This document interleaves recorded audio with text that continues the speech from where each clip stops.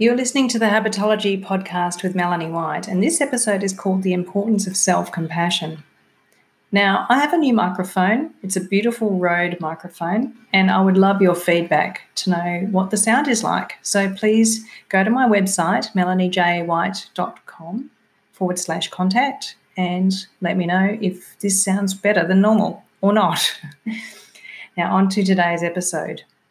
Now, in case you have been living under a rock, I want to let you know that we are living in a supercritical time, a hypercritical time, a time of high criticism and judgment. And of course, we've all become addicted to the internet with its catastrophizing news headlines, controversial clickbait, and its social forums and soapboxes. So, of course, there are plenty of great things on the internet too. We can research things, learn things, and watch things. But all of those great things are bookended by the extremes. On the one hand, we have beautiful people trying to outdo each other, and then there are the dark corners where the bullies and trolls and critics lurk. As it turns out, even the most resilient amongst us can get sucked into those extreme ends of the internet in just a few clicks. We can end up down the rabbit hole, and then we might start questioning ourselves or doubting ourselves or even judging ourselves. So I want to be clear with you that yes, all of this happens in the real world, in real life, but on the internet it happens faster, more broadly, and 24 hours a day. And that's why I think now more than ever self-compassion is so important. It's a tool that we can all use and benefit from, and it's a powerful antidote to the mental curveballs that we experience in our daily lives. Today I want to walk you through the 3 elements of self-compassion to discuss why it's important, and to help you work out how self-compassionate you are, and to think about some simple steps that you can use to bolster your resistance. So the question is, if it doesn't feel good, then why do we criticize ourselves? Simply, we humans are a lot like dogs in the way we behave and in our social hierarchy. I'm sure you've met really aggressive dogs that want to be the alpha, and then you've probably also met other dogs that are less confident and they tend to roll over and expose their belly. We do that too. Self-criticism is a way that we fit in, even if it's on the bottom of the pecking order. So we roll over and show our bellies. We criticize ourselves. It's a submissive safety behaviour that helps us to be accepted in social circles, believe it or not. And if we are submissive and self-critical, then that might appease the bully, or it might garner us some sympathy so that someone will say to us, hey, you're not that bad, you're not as bad as you make out to be, and then we start to feel good. So when we're being self-critical, we're simply saying, I don't want to be rejected or abandoned. That's really what's going on. And we're trying to save ourselves. But as you can hear, this is a pretty unhealthy and uncomfortable way of dealing with both internal and external criticism. There's got to be a better way. And luckily there is. It's a healthier option that makes way more sense, called self-compassion. I know you've heard of this, but let's just recap what self-compassion actually is. Psychologist Kristin Neff has done most of the work into self-compassion. She calls it a powerful tool for emotional resilience. In other words, it's something that helps us to cope with the good and the bad around us. And there are 3 main parts to self-compassion. Firstly, there is being kind to yourself instead of judging yourself. So that's self-kindness. Secondly, there's getting a sense of common humanity. I'm not alone. And it's thinking that way instead of withdrawing or taking yourself into isolation. And thirdly, there's mindfulness. So coming back to the present moment instead of catastrophizing and overthinking things. So if you think about it, self-compassion is essentially a process that helps you to stop judging and evaluating yourself altogether so you can get on with life and enjoy it. It's a way to stop labeling yourself and the things that you're doing as good or bad. And it helps you to simply accept things with an open heart. When you're self-compassionate, you're able to show yourself the kindness that you would show to a good friend and to treat yourself with more respect and acknowledgement. I want to explain some of these concepts by exploring why self-compassion is important, and especially right now. So why is self-compassion important? As I alluded to earlier, I think at this time, more than any other, we're being constantly bombarded by conflict and catastrophizing and a lot of other things that will trigger an emotional response. We can't help ourselves but get drawn into these things. Think back in the good old days, in my book, that's the 80s, we were exposed to the few people that we saw every day at school or at work, our friends, and the newspaper if we chose to read it, and TV. But now we have the added layer of the 24/7 barrage of the internet, and that's instant access to news, to videos, and to social interaction with thousands of people at once. Let's take the news headlines as an example. We can get totally sucked in by these intriguing headlines, and I Googled a few to see what I could find today, and here's what I found. Mum's baby mistake angers. Mel Gibson's sob story in a letter. And then the last one was Trump sparks outrage by quoting Emerson to refer to himself as the king. So immediately you might have a sense of intrigue that ropes you in, and then you're going to get enticed into some sort of emotional reaction, into having an opinion at least, or into making a judgment and taking sides at the most. Or even better, to comment at the bottom of that story and add your 2 cents worth. After all, Google ranking, right? That's the online newspaper's agenda, readership and reaction. That's the social media agenda, and that's the influencer's agenda. To be more liked, to be more commented on, to be more popular, to be more visible, and to engage in controversial discussions to get that profile. But how does that leave you feeling when you read those news headlines or look at what the influencers are doing or see certain posts on social media? Do you feel happy and light and resilient?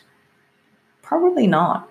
And the thing is that there are plenty of positive things out there, but our brains tend to be attracted more to the negative, and the media leverages off that. The fact is that more than ever before, more than at any other time we've been alive, we have a buffet of triggers for negative thoughts and feelings, for comparison, and for self-judgment, and they're all over the internet. But of course, you don't have to get sucked into any of this stuff. Obviously, managing your exposure is really important. You can choose which media to follow and how often, and which subjects you'll be interested in, and that's a discipline that's totally worth having. In addition, you can learn the skills of self-compassion for those times that you get drawn into emotionally challenging situations online or in the face-to-face environment. You can learn to be more gentle with yourself, more accepting of others, and understanding that the only person you can control is yourself. And what a relief is that? Because trying to control other people is hard and onerous, and you just only have to worry about yourself. What great news. You can notice that others feel like you too. They're also struggling with things. You're not alone. There's a common experience, and somehow that creates connection between us, and it eases the suffering that we feel. And you can dial down catastrophizing and overthinking so that you can be more present, more mindful, more at peace, calmer and more resilient. So to be self-compassionate, we must first realise and accept that negative emotions are part of the human experience, and to know that we can have authority over those negative emotions. When you notice and accept negative emotions with kindness and with a sense of being open to feeling them and letting them go, you'll experience a lot of benefits. More emotional stability, more rational thinking and better decision making, more love, better relationships, better coping skills for the day-to-day curveballs that life throws at us, less stress and anxiety, more resilience. Right now, I want you to imagine how your life would be different if you were more self-compassionate. Imagine how much less drama there would be, how much less second-guessing and insecurity there'd be. And imagine how much more self-confident you'd feel. How other people's stuff would roll off you like water off a duck's back. You just wouldn't be drawn into all that drama that other people create as well. Think about how you'd have more empathy for others, more energy for your loved ones, more joy, and a greater sense of satisfaction, meaningful connection, and self-love. That's what self-compassion can create. I always love to have a quiz as a starting point for doing any sort of personal development work, because it's great to know where you are now and to see which areas can be improved or which areas are already going well.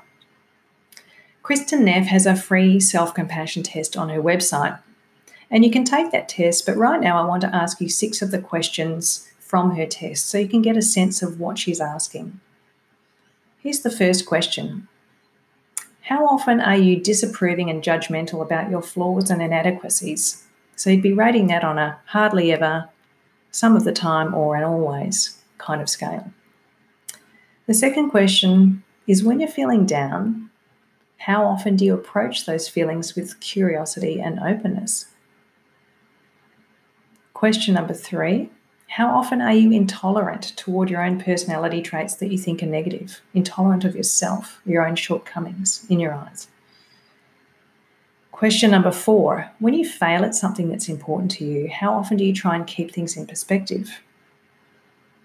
Question 5, when something painful happens, how often do you blow that incident out of proportion? I've got my hand up for that one. I've done that many a time, although I'm getting better at that one.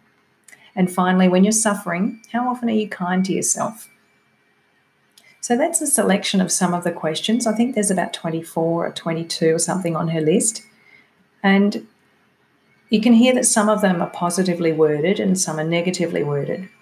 So in an ideal situation, your scores for those positively worded questions would be higher, and your scores for the negatively worded questions would be lower. The online test, when you do that, goes into a bit more detail, and it gives you both an overall rating for self-compassion, but it also shows you how you rate in specific areas of self-kindness versus self-judgment, of common humanity versus isolation, and of mindfulness versus over-identification. So it's really interesting to do that and see how you are now. And of course, you can go back and measure it in the future after you've done some work on self-compassion. But let's face it, whether you take the test or not, you probably want to be more self-compassionate. And I want to show you 3 easy ways to do that. The first way is to use loving kindness meditation. Now, this is a guided meditation, and it's a great way for you to connect to yourself in a loving and kind way. If you did this 10 minutes once or twice a week, it could help you to build a resilience bank that you can draw on when you're feeling low. And what I love about this exercise as a regular practice, as a proactive approach to managing your mind, is that it's a really easy way to train your brain and to implant it with more positive messaging as a default position. So what I'm saying is, if you listen to a loving kindness meditation regularly, you're going to start thinking that way. You're going to start hearing that same message over and over again, and you're going to adopt it as one of your own thoughts and beliefs. And that's going to change you as a person and the way you feel and the way you act. So a loving kindness meditation is a really great resource, and there are some wonderful ones on Kristen Neff's website. The second way that you can build self-compassion that's super easy is journaling or self-coaching. It's an easy way to just get your thoughts and feelings out on paper, and when you can see them for what they are on paper, it's easy to stand back from that and to be empathetic. It's easy to stand back objectively and see where you've been exaggerating or catastrophizing. It's easy to notice where your faulty thinking patterns are coming up and to reframe them into more helpful thoughts and beliefs.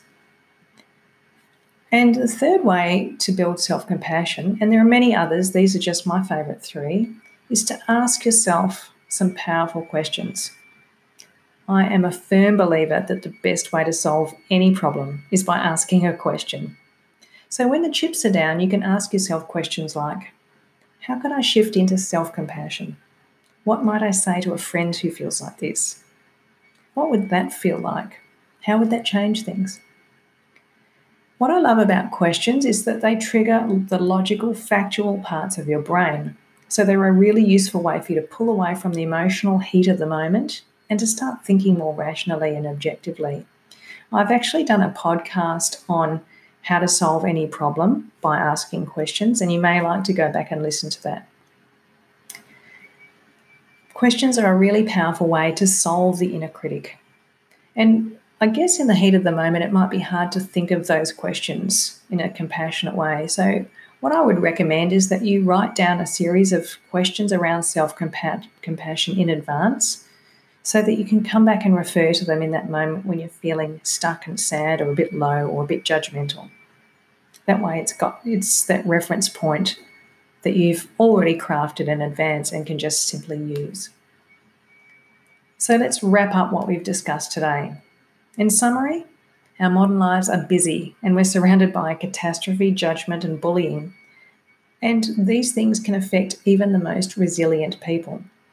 These unfortunate situations can bring out the worst in us, both in our feelings and behaviours. But we can deal with our negative emotions and create better relationships, better connections, emotional balance, resilience, peace, and joy in our lives through the use of self-compassion. Remember that the 3 elements are self-kindness, common humanity, that is, I'm not alone, others feel like this, and thirdly, mindfulness. You can take Dr. Neff's online test to measure your own levels of self-compassion.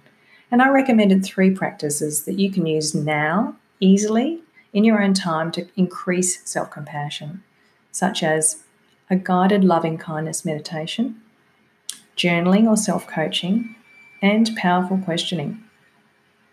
That's it from me for today. And if you would like to study self-compassion with me in March 2020, please go to melaniejwhite.com/habitology to sign up for my monthly membership.